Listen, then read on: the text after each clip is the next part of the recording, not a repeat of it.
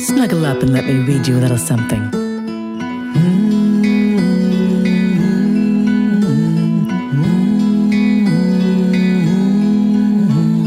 Grab a seat, a bite to eat, and settle right in. For hugs, snuggles, stories, and more, and so many sweet things in store.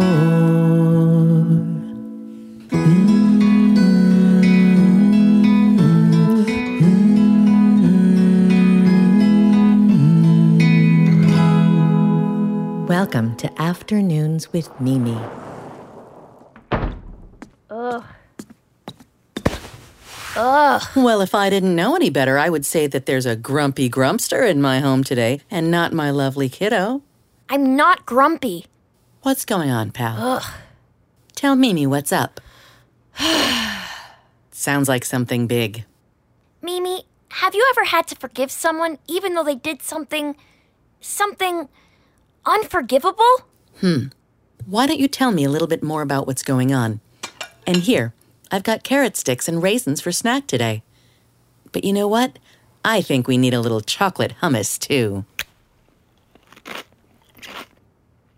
Feeling better? A little, I guess, but I'm still frustrated. Here, give Mangaroo a big squeeze and start from the beginning. Okay, Mimi, I'm ready to talk about it.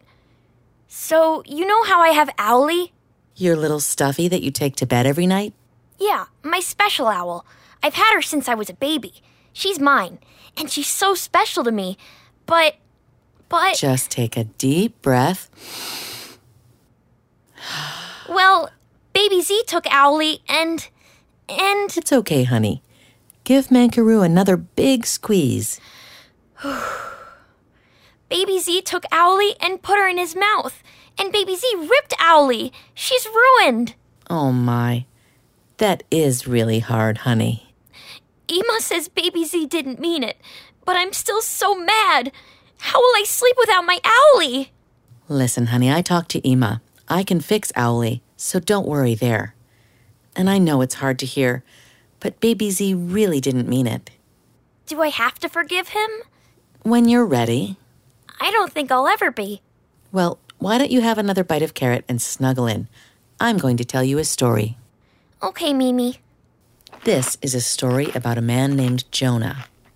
One day, God says to Jonah that people in a far-off city are treating each other badly. Jonah should stop what he's doing, go there, and tell the people to change their behavior.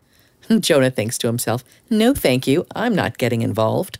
He boards a boat sailing in the opposite direction.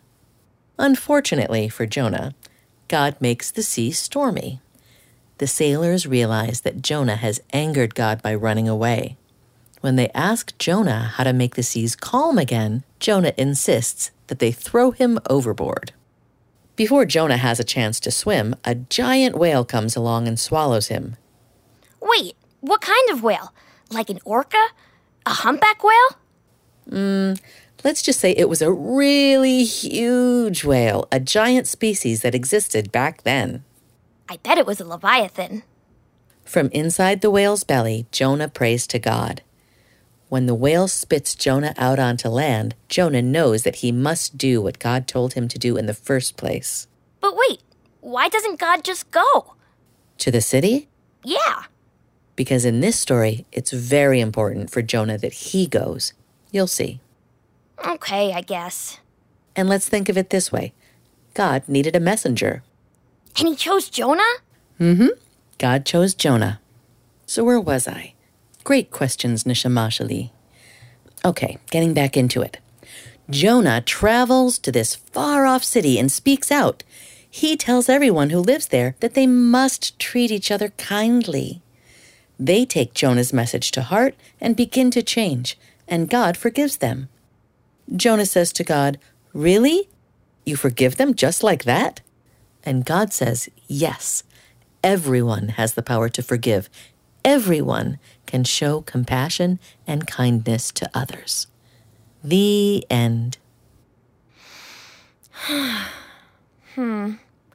Well, I guess if God can forgive Jonah for running away, and also a whole city of people, I can forgive Baby Z.